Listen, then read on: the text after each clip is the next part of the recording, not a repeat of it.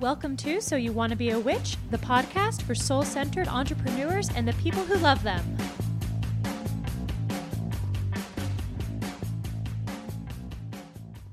Welcome back to So You Want to Be a Witch, the podcast for soul-centered entrepreneurs and the people who love them. I'm your host, Sarah M. Chappell, back from our little break. I hope you all have had a great few weeks. I've missed getting to chat with you via the podcast and over on Instagram. But I'm glad I got some time off, and I hope that you were able to maybe catch up on some old episodes and listen to some things that maybe you have missed since we didn't have anything new for a couple weeks. If you're new to our show, we've been doing this for, like 4 years now or something. There are a lot of episodes, and I encourage you, go back, kind of pick and choose, try to find interesting things, take advantage of all of the information and content that we've created over the years. There's so much powerful training and inspiration in our old episodes. And you can always go to our website, currently at soyouwantobeawitch.com, though I'll go ahead and give you guys an update. We're going to be probably renaming the podcast and moving it at some point. Don't worry, I'll let you know. You'll still be able to find all of the old episodes. But as of now, if you go to soyouwantobeawitch.com, there's actually a search function. So you can search by keywords to search our show notes and find episodes that might strike your fancy. But while I was gone, one of the things I was thinking about, because we actually had just done a partner campaign right before I went on my vacation, was how important collaboration really is in your business, and how collaborating with other small business owners or even bigger companies can be such a beautiful synchronous way that to mutually create promotions and create revenue and meet new customers. And this is something we've been leaning really heavily into in 2021, especially with kind of the ongoing both ethical and practical issues of a lot of our social media platforms. At the time of this recording, it was only a couple weeks ago that all of Facebook stuff, Facebook, Instagram, and WhatsApp were down for most of the day, which is a big deal, especially if you're using that organically, but even for advertising as well. And I've been trying for the past several years to really make sure that for my business personally, but also for what we're teaching our customers, that we're talking about ways to supplement social media. And we actually have a whole bunch of sections inside of the Holistic Business Academy framework that are talking about non-social media ways to grow your business. Things like content marketing for sure, podcasts and blogs and stuff like that, but also like in real life relationships, and then also networking and collaborations. So what I mean by a collaboration for the context of today, of course that can be anything, but I think a lot of times when we think about a collaboration, we think about making a product with somebody. Oh, I'm going to collaborate on a course, right? I'm going to make a course with a friend of mine. I'm going to run this program with a friend of mine. We're going to make a product together. And those are all awesome. But collaboration can also be more simple in your business and can actually just be a matter of promoting what you already have. This is one of my favorite ways to do collaborations because you don't have to create anything new, and neither does the person you're collaborating with. Something that we talk about a lot with sales, but is true here for collaborations and any networking as well, is this idea that people are busy. People are overwhelmed. A lot of folks have so much different information coming at them at all the times. And something I'm really keen on in our businesses is how do we reduce the cognitive load, the amount of effort required for the people who are interacting in our businesses. We talk about this in terms of sales and marketing and making sure that you're saying things multiple times in multiple ways, reminding people, that kind of flipping on the head this story that if somebody doesn't get back to you, that means they don't want your thing. And instead of recognizing, gosh, they probably just didn't see your fucking email. This is true for collaborations too. So I want to talk a little bit about the 3 clear steps to have really powerful collaborations and some ways that you can use them in your business. Because whenever, a social media platform goes down or something shifts in the marketplace, knowing that you have other ways to reach out to people, to find your ideal customers, to sell your work is so powerful. So sales collaborations start with something very important, which is an overlapping audience. Or if you're a Holistic Business Academy member, overlapping core identity customer, right? If we're going to be collaborating with somebody, if we're going to be working with them to promote our product or service, we want to make sure that their audience actually needs what we have. And I say overlapping because we don't want it to be identical. The best collaborations are going to be with people where there is some difference between what you do and what they do, but the customers have an overlap. So for example, it wouldn't make a lot of sense for me to do a collaboration with another business strategist who's a bit of a generalist like I am, right? That wouldn't make a lot of sense because that's my work. However, it makes a lot of sense for me to do collaborations with, for example, Hannah Cole, who is a tax expert and is actually coming into the Holistic Business Academy next week to do a bonus training. She has done a bonus training every single year we've had HBA open because I am not a tax expert and Hannah is. We have very similar customer bases, but we do different things for them. So Hannah and I do a lot of collaborations because they overlap, but we do different work. And Hannah's awesome. We can link her up in the show notes from Sunlight Tax. And she runs a money boot camp, which is a great membership all about how to do your fucking taxes. So we're looking for these overlapping audiences. And that's the first question you want to ask yourself. Are my customers, my potential customers, my core identity customers inside this person's audience? Now, it doesn't need to be 100% match, right? It's probably not going to be, not a Venn diagram that is just one circle, right? But we want to make sure there is some overlap in terms of who you're trying to reach and who they serve. Now, the second piece we want to look at with this collaboration is to make sure that you actually have something to offer that audience. So like I just mentioned, it probably makes less sense, let's say if you're a tarot reader, for you to collaborate with another tarot reader, unless you guys do very different kinds of readings. Let's say you exclusively do past life readings and that person that you want to collaborate with, really focuses on divinatory, future-focused readings. Okay, maybe you can make a case for that. But if you're a tarot reader, a place for a good collaboration might be with an astrologer who doesn't do any tarot readings. They have probably an audience that would be interested in tarot as a supplement to astrology, and your audience might be interested in astrology as a supplement to tarot. So likely overlap in terms of areas of interest, but you offer something different. So when we're looking at this, the really key thing is to ask, how will my work benefit their audience? What am I making that will actually help them solve a problem that person doesn't solve for them? And this is where those collaborations become really fruitful. Again, I mentioned Hannah. I'm going to keep using her as an example because she's a good one. Most of y'all need help with your taxes, right? Most of you are not tax experts, and many of you are at a place in your business where hiring someone to do your taxes isn't super reasonable. Or maybe you want to make sure you understand your own taxes before hiring them, something I definitely recommend. It's really important to understand these things to the best of your ability when you're hiring out, so you can make sure somebody's doing the right job. Hannah then is a great natural fit because I know that part of running a business is knowing how to do your taxes and manage your money. So great. Hannah provides a service that I don't, but that my customers need. So if you're unable to answer the question of what do I provide to this person's audience that they don't provide, then it's probably not a good collaboration. It probably is something where either your stuff is too close, it's too similar, or it's really too different and there isn't that audience overlap that we're looking at. Now, the third piece of this is to have a clear ask, have a clear reason that you are reaching out to somebody in order to do a collaboration. Now, people have different kind of personal opinions on this and different styles, so take from this what you will. I am someone who really prefers one of two things. I think that you can do a long game and get to know somebody and build some relationship before offering a collaboration opportunity, but I also really admire when someone just goes straight and says, here's what I want, are you interested?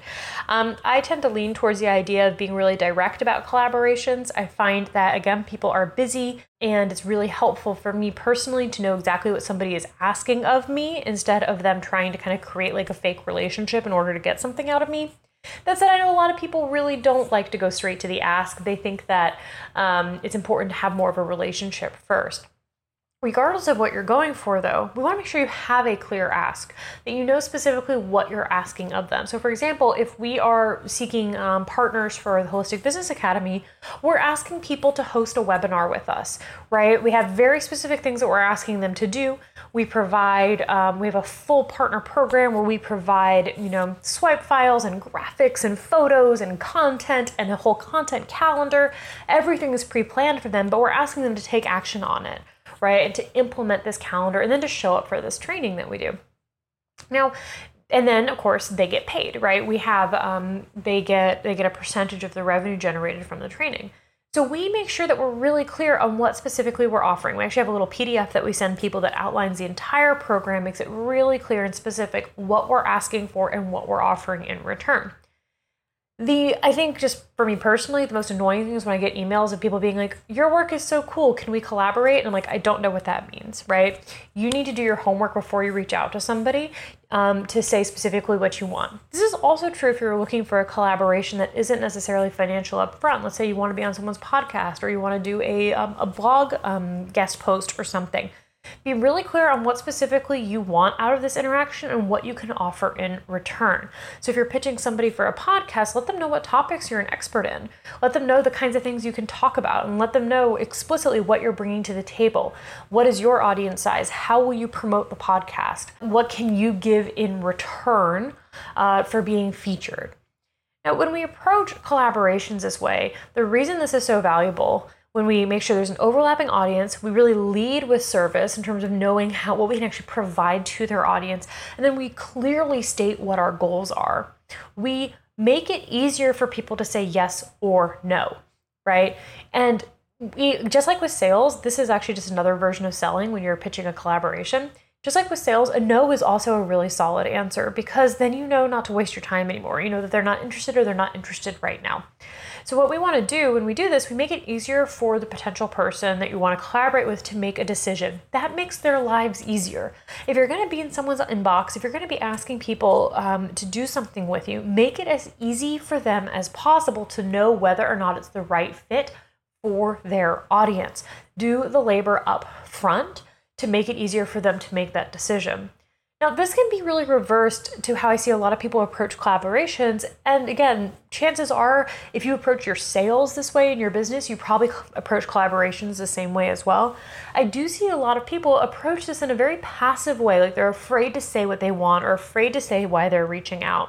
You know, sometimes this looks like everyone's least favorite question, can I pick your brain? Which is so fucking vague. Like that means nothing. It is like absolutely useless. Or can I ask you a little bit about your journey? Or could you tell me about your experience? All of those things are really vague.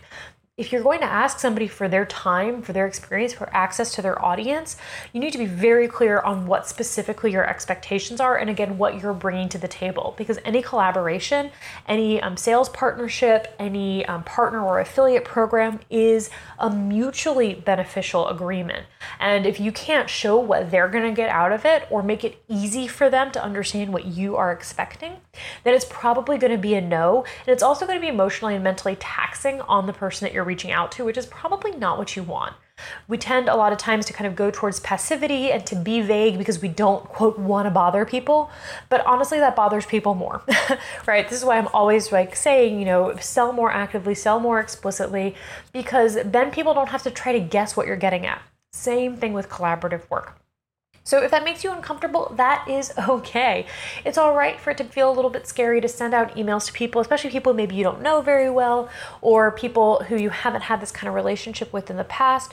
Just remember that they can say no. And that if you have a clear ask and you're very explicit about what you're bringing to the table and what you would want from them for a collaboration, again, whether that's being on their podcast, whether that's doing a partnership of some kind, whether that's doing like a cross promotion, if you're very clear on that, it's going to be easier for people to make a decision, and that's going to make their lives easier rather than the kind of vague, wishy-washy, hey, it'd be so cool if we could work together, or it'd be so cool if you would share my thing sometime, maybe. Like that kind of stuff, waste of time, it's super annoying, and it just fills up somebody's inbox.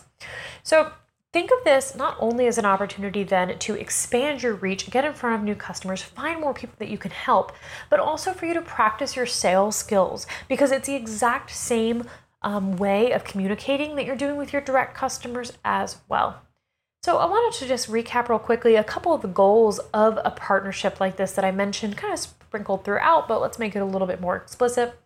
Any kind of collaboration, our primary goal is going to be to reach new customers. The big difference is what stage of customer reach we're doing. So if you want to be on somebody's podcast, for example, that's generally not a sales opportunity per se. Maybe you will mention your business or you will mention a link that people can go to, but you're not directly selling. That's more of an awareness level of customer reaching.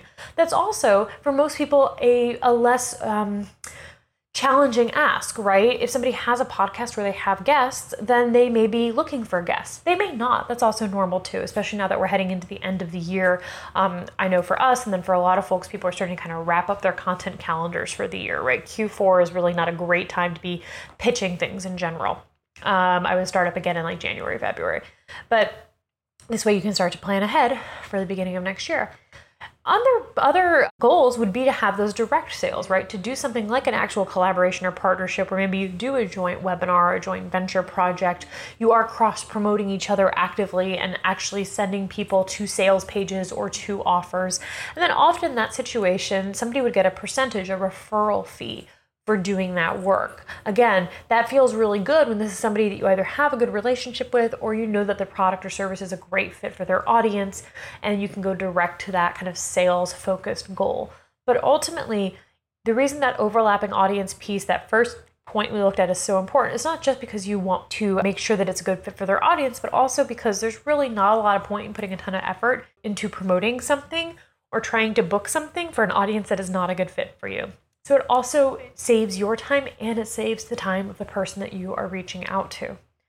Ultimately, collaborations are sales experiences for you. This is a place for you to practice and a place for you to really find those other communities, those other audiences, those other people that you don't know yet, and to leverage their existing relationship with somebody in order to be introduced yourself.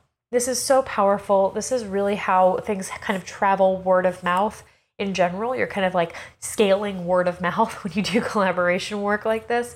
And it's a really great way, something to add to your toolkit in addition to organic social media and content and all the other different things that you're doing. A few things to keep in mind as you move forward with this. The first of all is that the easiest way to do something like this is to build a system for it. Inside my business, we have a whole system for how we manage our partnerships, how we do outreach, how we find people. Develop a system because this is, in a large sense, just like any sales, a numbers game. You're going to need to reach out to a certain number of people to get a certain number of responses and to even get a few yeses. So if you send 10 emails, you may not get 10 yeses. You probably will not. So planning to do this at scale by having a clear system, such as having pre-written emails that then you're adjusting for everybody you're contacting, having a way to track who you've reached out to, and all of those things, that's all really powerful ways to ensure that this is easy and it's something that can actually be repeated in your business without you having to reinvent the wheel every time. The second piece is make sure you're prepared for people to say yes. Just like with launching a new product or service, you don't have to have everything perfectly mapped out, but if somebody says yes and wants to do a partnership with you or wants to have you on a podcast, are you ready? Do you have what's required to actually fulfill on that? You know, if you want to be on podcasts, but you don't have any external microphone, even like a pair of headphones, you're probably not setting yourself up for success, right? Somebody who runs a podcast is going to want you to probably use a microphone that is not the one that's in your computer. So just think a little bit about what you need to have ready when somebody says yes. If you want to do an affiliate partnership, you need some software that's going to track where leads are coming from to make sure that they get those attributions. So just something to be mindful of are you ready for the win? Do you have what needs to be in place if somebody says yes? And finally, because this can be a little bit labor intensive, is I would give yourself a period of time to focus on this as a sales strategy and see how it works for you, but give yourself a time limit. A lot of times when trying new strategies becomes exhausting is when we don't have a time limit, so we actually end up stopping too soon. I would say, like 2 weeks of trying this is not enough, but going more than 6 months without a check-in is probably too long. So maybe this is something that you focus on for a particular quarter or a particular month and start to see what results that you get. But give yourself some actual time to work on this without letting it go on forever, risking that you're going to get exhausted before you see any results. I hope that this has given you some ways to explore collaborations in your business, to get excited about the ways you can work with people that aren't specifically social media based in particular, and to start to see where you can really provide value and service to other people's communities and audiences, because that's really where the magic is and where everybody benefits. And if you know folks who already have customers and communities that would be a good fit for your work, do not hesitate to reach out. If you can do something for them that they can't, then that is going to be extremely valuable. And as always, this is a place where you will get rejected, that is okay. Be ready for no's. It's not a bad thing. Even just getting responses to your emails are a good sign. So go forth, reach out, use this to plan for the beginning of, I would say maybe October, you can do some outreach, but November, December, most of us are kind of doing our end of year hustle, to be honest. So I would probably wait for folks into the new year and make sure that it is actually a good fit for them before you reach out. All right. But if you do that, you're going to start to get this amazing opportunity to serve other people's audiences, to provide immense value to them without you having to, I don't know, like dick around with hashtags on Instagram. I am so glad to be back from my trip and look forward to diving in with you more here in the coming weeks on the podcast. Again, we're probably going to be doing a rebrand and changing some things around, which is really exciting. So I will keep you posted about that as we move forward with it. And if you are ready to go a little bit deeper into your work and you want some support doing that, you should get on the waitlist for the Holistic Business Academy.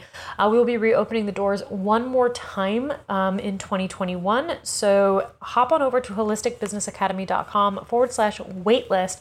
Get on the wait list. That way you'll be the first to know when we reopen the doors for the final time of the year. And you can come in and join our community and get all of the coaching, community, and content support you need to grow your holistic business. I am going to talk to y'all later. Go forth, collaborate, make friends, sell stuff. Take full advantage of the fact that you do something that is going to help more people in this world, and your job is just to find them. Bye for now.